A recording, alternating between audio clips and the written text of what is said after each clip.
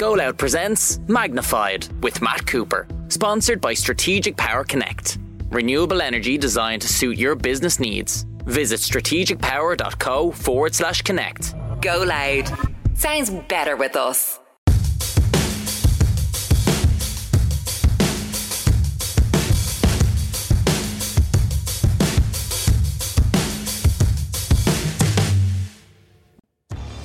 Hello and welcome to this latest edition of Magnified with Matt Cooper, the podcast series of lengthy interviews that I conduct at my kitchen table at home with support from Strategic Power Connect.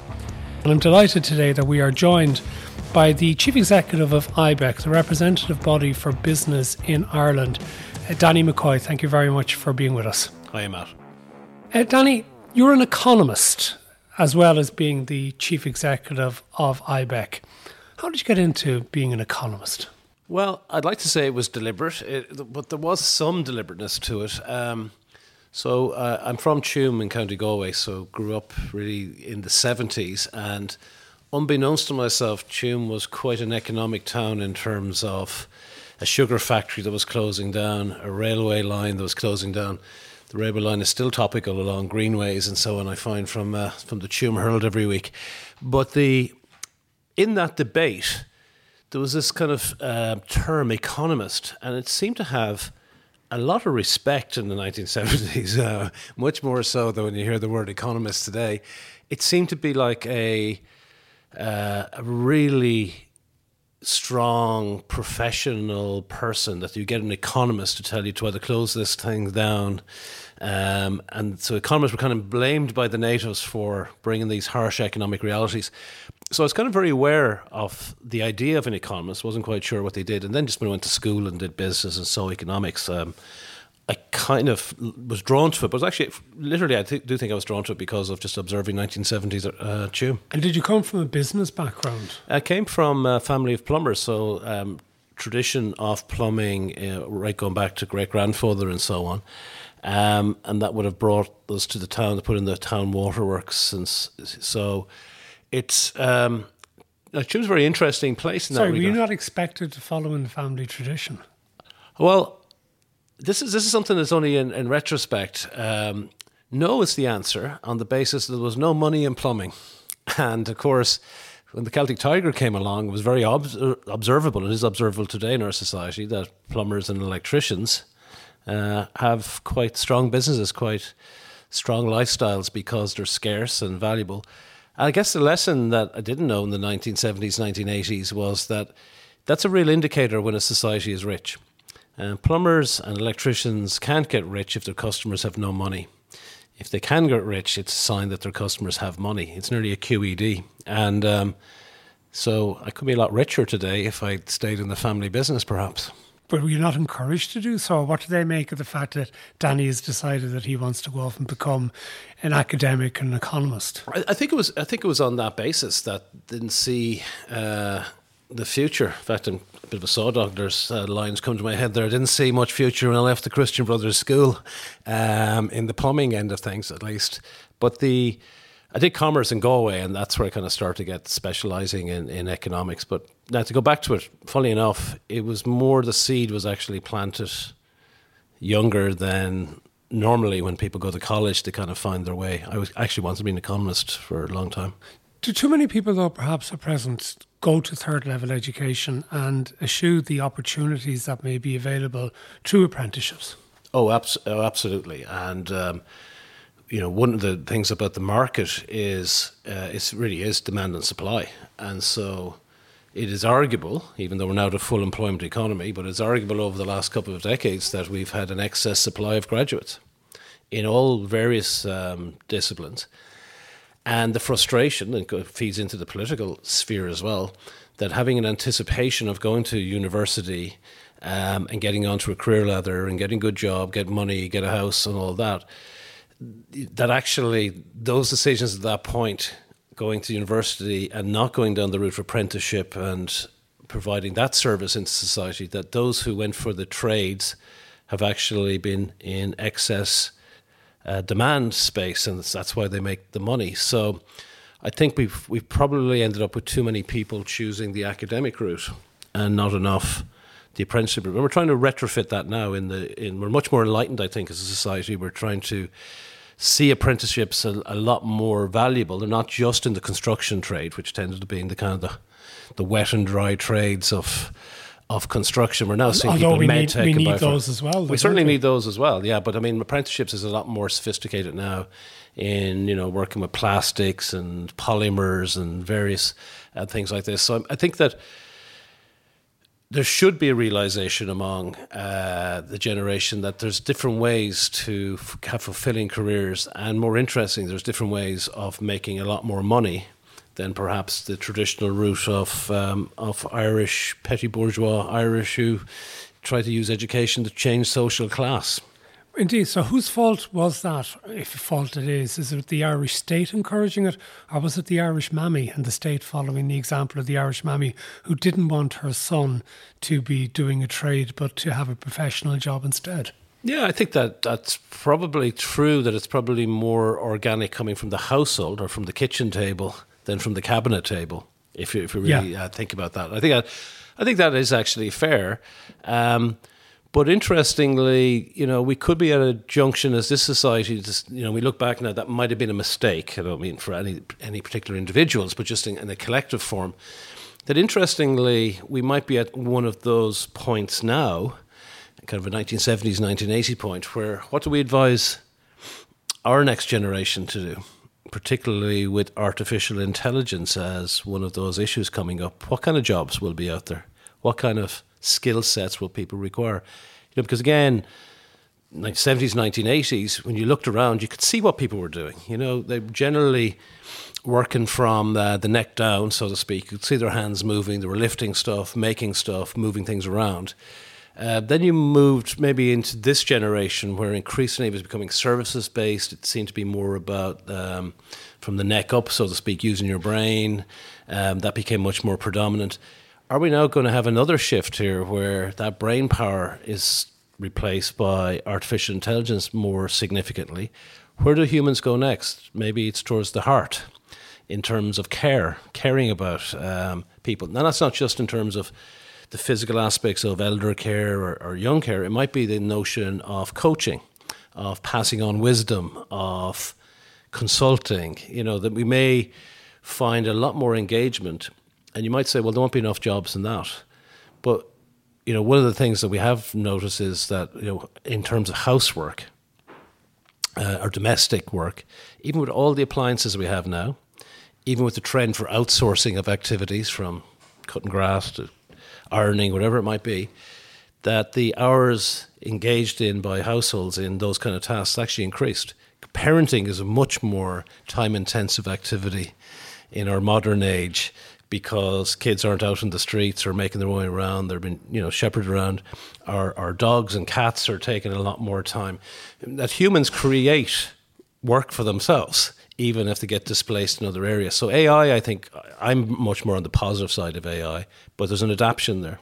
And could that adaptation mean that we will go towards having maybe a universal basic income, as some economists have suggested, that everybody has to have a certain amount supplied to them from the wealth created by AI, and then they can increase that themselves by whatever work they do? Yeah, it's an interesting proposition. It's one I don't know the answer to, but it is a proposition that, we need these kind of safety nets. The philosophers would tell us, What's just? What's the theory of justice, this idea that John Rawls would have brought forward? If you didn't know where you were going to be in society, if you're behind a veil of ignorance and you had to decide what kind of world is out there when the veil or the curtain goes back, if you thought you're going to be the poorest person in that society, you'd probably make sure the poorest person had a fairly decent income. It's kind of a maxi minimum principle. And that might be what AI is going to disrupt. So maybe something like universal income will be on the agenda. To be an economist as well, do you actually also have to be attuned to things like psychology, sociology, philosophy, rather than just crunching numbers? You should be aware of it. It's a kind of a storytelling profession as much as anything else, pretending to rely on empirical evidence. And so there's a mix of lots of factors. A lot of economists actually are in very specialised areas be it in academia or be it in the energy sector, doing cost-benefit analysis or looking at regulatory impact assessments. But public commentators, probably the space that I've been mostly in, you have to take a view of the trends and the zeitgeist that's out there. It could even be as daft as some economists might say, well, what kind of zodiac signs are people born under? Like, is your society, for some reasons, you might see a spike in the birth rate in September if there's a very good Christmas effect. This kind of, it can be a bluffer's charter, to be honest. One of the reasons I ask that is as more and more data becomes available, it's more easily collected and measured. Can there be times, though, when perhaps too much of the future is predicted on the basis of data without actually factoring in human behaviour and the unexpected? Yeah, I think so, and that's what I was referring to in household activities that creates work for us. That they're behaviour responses. So, again, if you futured look into from the past into 2024, you would say, well, those people have a lot of leisure time. And, we probably do have a lot of leisure time. We kind of choose it to do things that we think are productive and busy and go to meetings or volunteer or whatever. We make ourselves busy. But actually that might, relative to the past, be a work-life balance issue. A lot of people can lean out now.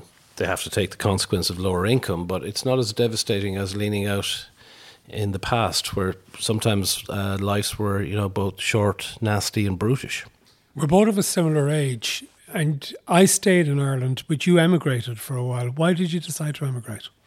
Yeah, again, well, you did emigrate from Cork to Dublin, so it's only a matter of movement. It's only geography boundaries. So a lot of people do actually move. But I, having moved to Dublin, that was the first emigration. I only went to London in the 90s for a fairly short period, 4 or 5 years.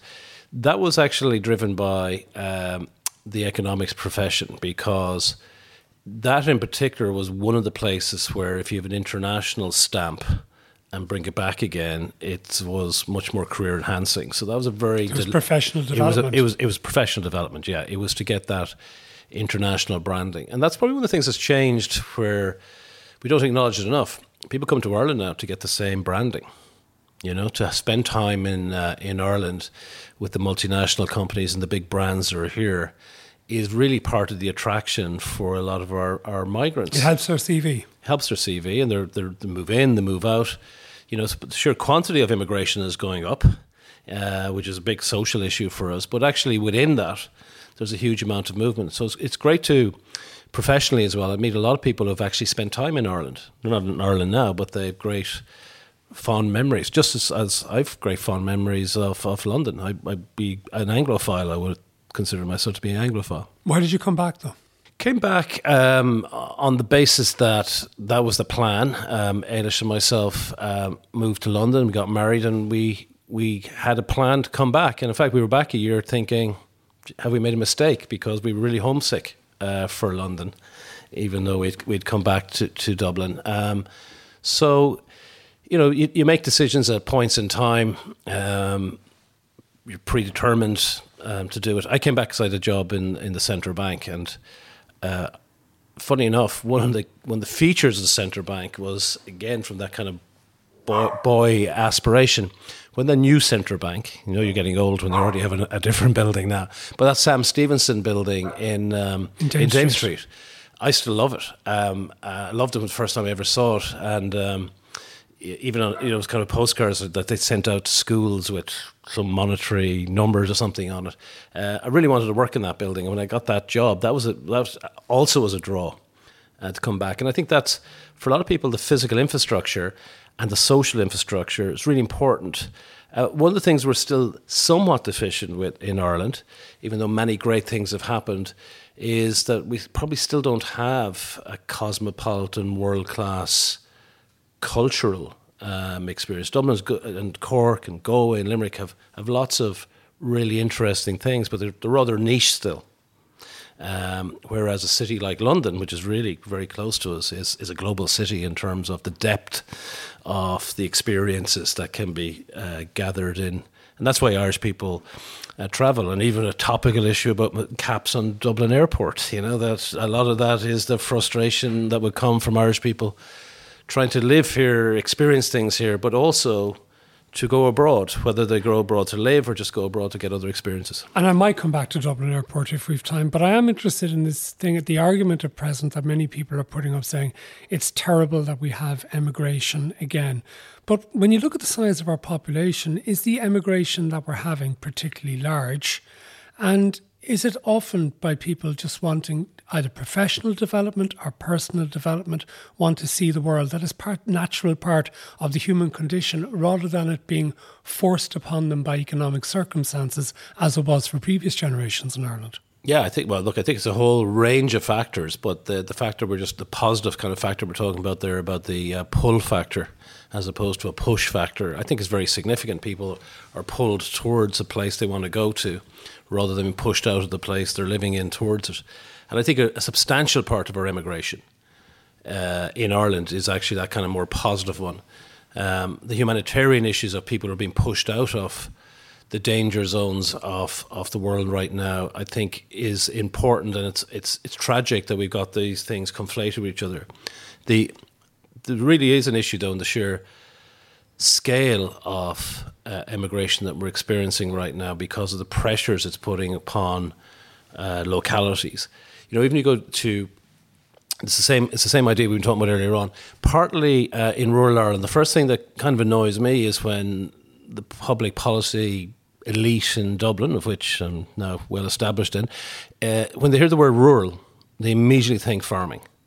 And most people in rural Ireland aren't connected to the farm at all. They're very sensitive to it because they live and can see the farming community is an important bedrock, but they make their livings in the services sector. They make their livings in industrial complex like medtech and biopharma and tech companies. And with that lifestyle, middle class, whatever professional you might describe, they want to live in towns, sizable towns, but the features in those towns, independent of the immigration, is the same story. When the kids come out of the school and they want to go for a profession, be it in law or dentistry or whatever, they go to the cities to go to the colleges. They join the big law firms or whatever. They want to pursue whatever their ambitions is, and they generally don't go back to their hometown. And so what's been happening is those towns have been devoid of the services of a solicitor to do the conveyancing, to do the normal things of households, to get a dentist appointment. And when that was the underlying issue, this kind of squeezed phenomenon, you add in then emigration, where the hotel is withdrawn. That hotel might be used for christenings and first communions and so on. There's a feeling that this is going too far, but the personification of where it went were the immigrants. But actually, it might have been the indigenous population, including myself, who left Tuam, who didn't go back. And hollowed out. And hollowed out. Which meant then there's the lack of services, and the people who remain complain, why isn't the state providing the services for us? Exactly. So it's more complicated. It's certainly not the immigrants' fault. Right? Because one of the dreadful phrases that you hear occasionally now is that Ireland is full. Ireland has plenty of space, doesn't it, to accommodate people. The problem is, have we put enough of the infrastructure and services in place for that? Yeah, I think that's the transition, the piece, the speed at which this has occurred in terms of the scale of migration for humanitarian reasons. Really important is actually putting that pressure on, but it's also revealing what was happening anyhow, which was the movement within Ireland, the intra-immigration from rural Ireland towards urban Ireland, particularly of a generation. And the explosion in the size of Dublin. So has Dublin become too big, though? Or is it that a natural thing that it has to become this big to be an international city? Both is the answer to that. In order to be an effective global international hub, which Dublin has become, the creaking aspects of that to try to catch up on all kinds of issues of housing being the most significant one, but also water and energy and air transportation, as we're talking about the kind of hub piece again, to go back to that issue. But Dublin needs to be big. But what it doesn't need to be is 40% or whatever the number might be of the economic activity in Ireland.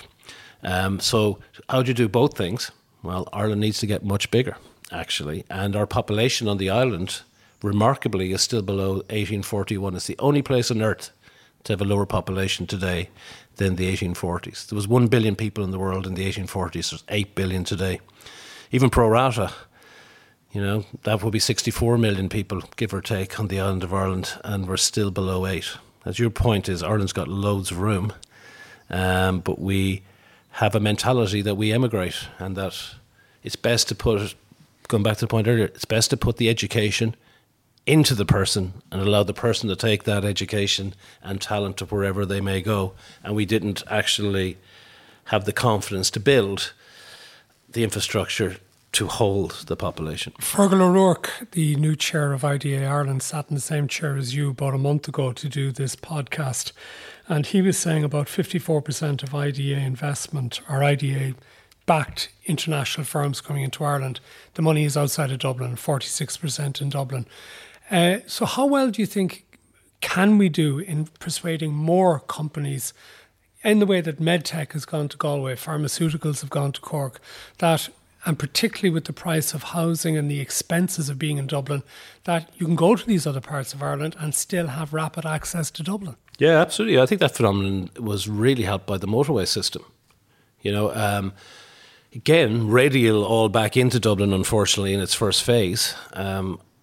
It's about 7 or 8 years ago, I was doing some work about a connected island, the all-island ambition. A 10 million island was the ambition. 10 million people living on the island. And that, that was seen as outrageous, but given the points I made earlier on, that 1841 census, 8 million on the island of Ireland, 17 on the island of Britain, right? Britain has just popped up towards 70 million in the last couple of months. So pro rata were incredibly small, but the road network, the motorway network in particular, has been transformational, but it's been all radial out of Dublin. And so like any network, it's the last piece, it's the last connection point, is that if we got the motorway system that a fourth class kid would say, what's the best way of doing roads between those cities, right? So everyone can picture what it would look like. The N17 up to Sligo. I'm thinking more of the Cork-Limerick motorway. Cork-Limerick motorway is an absolute disgrace. The second and third cities in the country haven't been connected with a motorway. When they're connected, over 90% of the population will be within 10 kilometres of getting onto the motorway system, and then potentially going from Cork to Belfast without any traffic lights and so on. And it's not even just for economics, for business, because economics and business in Ireland has absolutely been humming, where the real thing is connecting our societies for the things that they want, which is connection between each other. Because it was also put in mind recently interviewing the country manager for Dexcom, which has announced it's going to Athenry, and they've started work on building a plant with at least 1,000 jobs. And the country manager said to me that because of the motorway network, there are 750,000 people living within a half an hour of the plant. Absolutely. And an enormous opportunity to get people to work there, which got me thinking, well, there's also going to be much cheaper housing available for highly qualified people if you then put the other various services and infrastructures perhaps in place to make outside Dublin living attractive. Absolutely. And to the point you made earlier on about Fergal and the IDA and getting those jobs out there, it's a reality today that rural Ireland, in that descriptor, is as wealthy as urban Ireland. Because what people think, and they think of Dublin, they think of Ballsbridge and Stephen's Green, but like there's huge tranches of urban Dublin will have low incomes and lots of social deprivation. Incomes go a lot further in rural Ireland, and these incomes, again, in the mindset, will only come from farming. They don't. They're coming from the medtech. People work in the city and live in what's defined as a rural area. This brings to mind something that I've put to about 4 government ministers over the last year, and they've all run from it with alacrity. The idea of a Dublin waiting for people in certain jobs, particularly teachers, nurses, Gardaí. Given how expensive it is to live in Dublin, to either to own or to rent, and given the incomes that many of those people are on, they all seem to want to go and work in rural Ireland if they're going to stay in the professions. Are we going to need to have special pay rates for Dublin because it's more expensive? I think that's possibly an issue more connected to the public sector than the private sector. I think the private sector tends to find its level and tries to recompensate for that. So I'm going to run after those same government ministers in trying to avoid this question. I think it actually is a question for the public sector piece. And the private sector shouldn't be adverse to it, because teachers, Gardaí, nurses, absolutely, they're much better off if they had the same income in Donegal than in Dublin. And that's what I was going to go to, is that the private sector shouldn't be standing back from that particular topic. It just doesn't have appropriate. I don't believe it should spill over into the private sector, because, again, living in London, the London waiting was an issue. But it really comes down to a society that says we value these public servants because they're actually delivering the things that we really need. And, we, in the budget, just to go back to the budget for a second, what we got in the last budget was €450 given to every Irish household, regardless of their income, to get them through this winter on the energy crisis we're experiencing. That used €1 billion to do that. It's 2 million households effectively in Ireland. That used €1 billion. The thing then that was outside the arbitrary line in the sand that the government drew was the billions that you couldn't spend. So one of those blocks of $1 billion was the public health system and the embargo that had to be put on in terms of hiring medical staff. So for €450 that a lot of people don't need, must say not everybody, it was that you're now running the risk. You have the €450, but you're running the risk if you trip on the street outside. Will an ambulance come in time for you? Will you get into the hospital? So what gains you the €450? Our allocations of making sure our public services are appropriate to the size of our society is really a critical issue. We have 1 million extra private sector workers and the same amount of public sector workers than 15 years ago.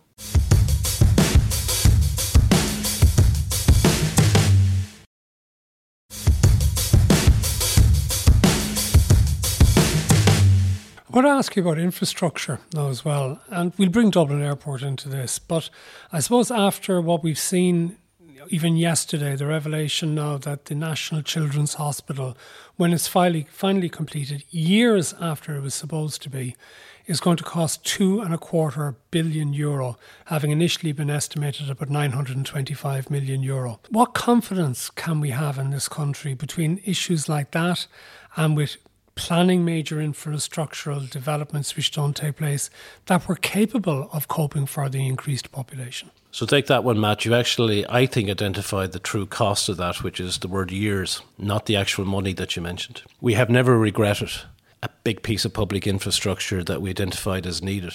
The real cost is the fact that that's been childless for the amount of time that it's been childless when it should have been built. We really need to distinguish here between effectiveness, efficiency, and equity. And business is always obsessed by efficiency. Other actors in society, maybe the trade unions or NGOs, are obsessed with equity and fairness. But everybody seems to presume effectiveness, that it gets done. And too often in Ireland, it's slow to get done because both parts of the equity and the efficiency are having their little arguments with each other, but not getting on and effectively doing it. So the real cost of the Children's Hospital is not going to be the 2.5 or 3 or 4 billion even. It's the years that were lost in getting there. And I think that's the same applies on everything. You listen to the motorway stories. We even had disgraceful issues of trying to put caps on the motorway build out to finish that network on environmental grounds. Similarly with the cap on the airport we might be talking about. But we will, given that we mentioned it 3 times already, we better get there. It's fine, it's been said now. Is the issue of what's not in place is actually more costly to us in the public domain right now. The opportunities that we could have to have a really connected country is our big opportunity. We see, and we will talk about Dublin Airport now, because it sort of amuses me to an extent, Michael O'Leary condemning the government for not allowing the cap to rise beyond 32 million because, one, he campaigned actively against the construction of the second terminal. He might say now that, well, I campaigned against the cost of it, too expensive, gold-plated, blah, blah, blah. But can you imagine how it would have disadvantaged us over the last 15 years if we had not had that second terminal built in Dublin Airport? And the second thing that he has campaigned loudly against as well, and I think scared the politicians off, was running a train line up to the airport, saying we didn't need it, that people could move in by bus. Sure. How much of a missed opportunity again was that in all of the years that we haven't had a train line out to Dublin Airport? Yeah, well, look, these are potential losses. And look, when we didn't have money, was pretty much easier. You didn't have to make resource choices. That's what economics is about, the allocation of resources as a profession. When you didn't have money, you didn't have these problems. We've had money now for a generation, since arguably the 1990s when it started to take off here, which unfortunately is a long time ago now. We really have rarely regretted big public infrastructure. You will get some white elephants. You will get something wrong. The canals were built on the basis that they were supplanted by the railway system, right? So they were a huge investment that didn't really repay themselves. They're beautiful now. We can retrofit things. There may be some things we get wrong, but there's very few, in my view, of public infrastructure that we will regret. We know we want stuff, but then we get these endless arguments about the efficiency and the equity. Don't get me wrong, I'm not advocating we just throw money willy-nilly, but make sure you get it done first. I often use this analogy. I can run 5-minute mile pace. I just can't run a mile at 5-minute mile pace. For a moment during the run, I'm going fast, but I can't. So I'm not effective. Yeah. Tell me how much you've ran. Tell me you've ran a mile to start with, and then I'll ask you the time. That's a much more interesting way to go about it. Where do you stand, though, on the issue of Dublin Airport? Because I know you're also, part of your training in economics was in environmental economics. Yes. Probably at a time before it was actually popular or regarded as important as it is now. So we have this need, and it's mandated to us by the European Union, to reduce emissions by 90% between now and 2040. So that means aviation is one of the things that actually is major to that. And yet at the same time, we're simultaneously talking about allowing even more traffic to pass through Dublin Airport. Where do we find the correct outcome? Sure. So one of the things on looking at the environment and where it hits the economy is you've got to see this as a kind of a systems approach. So it's a bit like squeezing a balloon. Or even worse, thinking a corset is a diet. You're just moving things around. So on that regard, a critical gateway infrastructure like an airport, and it doesn't have to be just Dublin Airport, it can be the regional airports need to be brought into this as well, because we need that connectivity and that capacity, is that this is a single point of failure potentially in a trading nation, an island nation, whose economic well-being and economic resources come very significantly through those kind of access points, be they seaports, the airports, or whatever they may be. That to take that particular point, and it is a point on the map, and put an arbitrary cap on that doesn't make any sense. If we want to be concerned about the environment, which I do, is to create the resources to actually retrofit the type of things in other parts of the economy. But to take what is a single point, a gateway, it's easy for environmentalists to see that and connect into it, but its costs are huge. And that's why I just think the arbitrary cap is very damaging right now, because it's going to take a while before that capacity can be delivered. But it's kind of part that Ireland is full. It's kind of an Ireland is full kind of narrative. It's kind of an economic equivalent to go with the fairly offensive slogans that we hear that Ireland is full when it clearly isn't. But if there's an environmental argument about it, there's also the argument that, well, do we need to be continuing to funnel all of our air business through Dublin? Is this not an opportunity to say Dublin is full, but Ireland isn't, because you can go via Cork, or you can go via Shannon, or you can go via Knock, and then you can get onto the motorways? So put it this way, in terms of 32 million transit through Dublin Airport, if it was only business that was going through there, there's plenty of capacity. What's actually driving those numbers are Irish citizens taking second and third and fourth and fifth trips. But also because of the demographic that we've got, 1 in 5 or so not being born here to be connected to their own families and moving back and forth. It's not just about business, it's a much more social issue. Now, if people have values about the environment they profess to have, it's not by putting a capacity constraint on an airport. They can choose how they do their air miles, how they do their carbon footprint.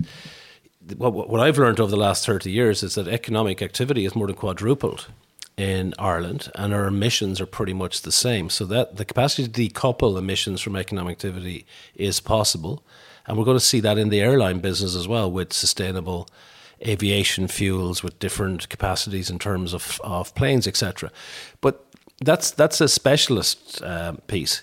This is the point that if you want to do an environmental issue, you don't pick the golden goose. Our infrastructure of airports, not just Dublin, is part of facilitating that golden goose that allows us the choices to actually have environmental values. Because there's lots of places in society around the world where it's not about environmental, it's actually just about survival. And in the energy proposition, security of supply, competitiveness and environmental sustainability, these are all combining elements. After COP27 in Glasgow, everybody thought fossil fuels will never appear in any equation again. Yeah, but stuff happens, you know. Russia invades Ukraine. We rightly make a decision that we don't want to buy fossil fuels from the Russian source. That was the consequence that energy prices rocket up. We didn't run out of fossil fuels. No other thing happened in the markets. And in that, suddenly security of supply became an issue and the cost of energy and the environmental concern got turned over. And that's my experience for 30 years. But to actually put limits on your capacity, just arbitrary limits on your capacity, is just daft. It's virtual signalling in the extreme. You took over as the boss of IBEC in 2009. As an economist, though, this was a very different job for you. Just for people who may not be familiar, they may think of IBEC as the representatives of the big business interests in Ireland. Is that what it is? It is that. It is the medium and it is the small, because it's by far the biggest business organisation, not just in Ireland, and the biggest lobbying organisation by the Register of Lobbyists. We're actually the biggest of our type in Europe at this point, reflective of that business community that we have here, which creates so many opportunities for this generation of Irish people. IBEC as a business itself is about 45 million turnover business. So we're bigger than the vast majority of our own members. We've over 300 staff and we've 39 brands. So things like Small Firms Association is IBEC, Retail Ireland, Drinks Ireland and so on. So we get to see not just the businesses but also the employer aspect of that.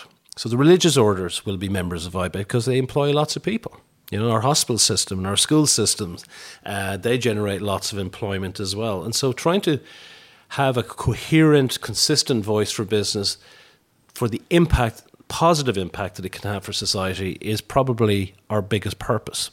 How concerned are you at present, though, that we could be running out of the dramatic gains that have been experienced in the last decade and a half, particularly if costs become too much, particularly for a lot of smaller employers? Yeah, well, I think that's a really difficult situation because it is a small community in Ireland in a global context.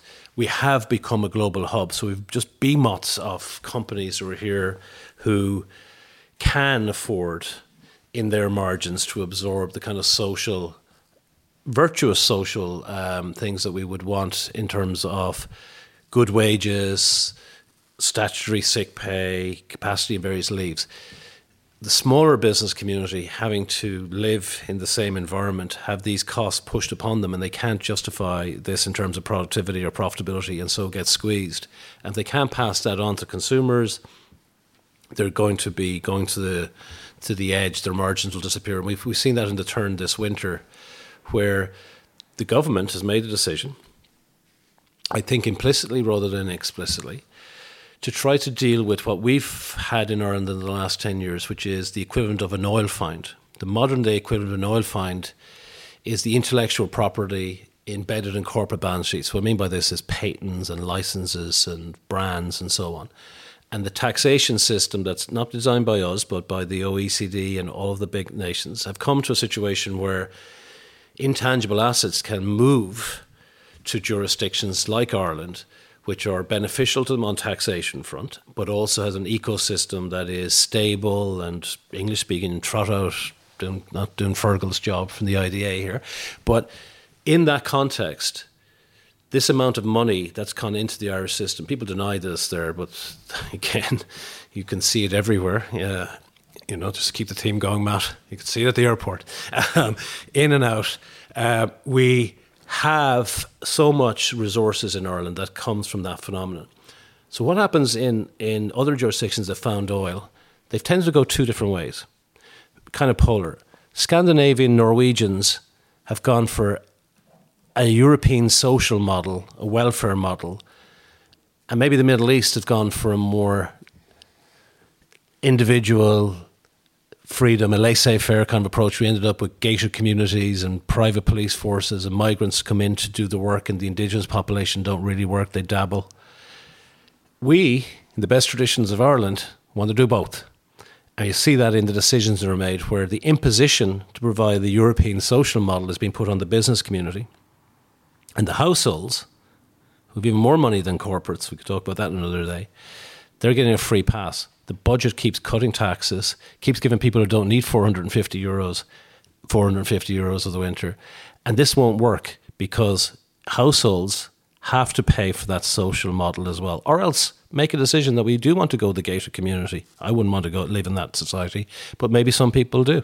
Well, that brings me towards the end, but it does strike me that we're having an enormous amount of discussion in this country correctly about having enough housing available, but maybe nowhere near enough conversation about the failure to put in infrastructure. And the infrastructure I've brought up with you already are things like public transport, like a train line out to Dublin Airport, and you could expand that about other forms of public transport in our cities and between our cities. But in particular, the failure in the last decade to adequately future-proof our water supplies and our electricity. And how much damage is that likely to cause to our economic growth in the future if, for example, we're now not able to have more data centres, which, although, yes, they use a lot of power, are absolutely essential to the businesses located here and to the corporation tax revenues they produce for Ireland. And absolutely, going back on that one, and absolutely needed, because AI is going to need those data centres. Every time you put in a stupid question into ChatGPT, you're actually damaging the environment. So the more stupidity that's out there, the worse it is for the environment or the mechanism of artificial intelligence. But this comes back to basic plumbing.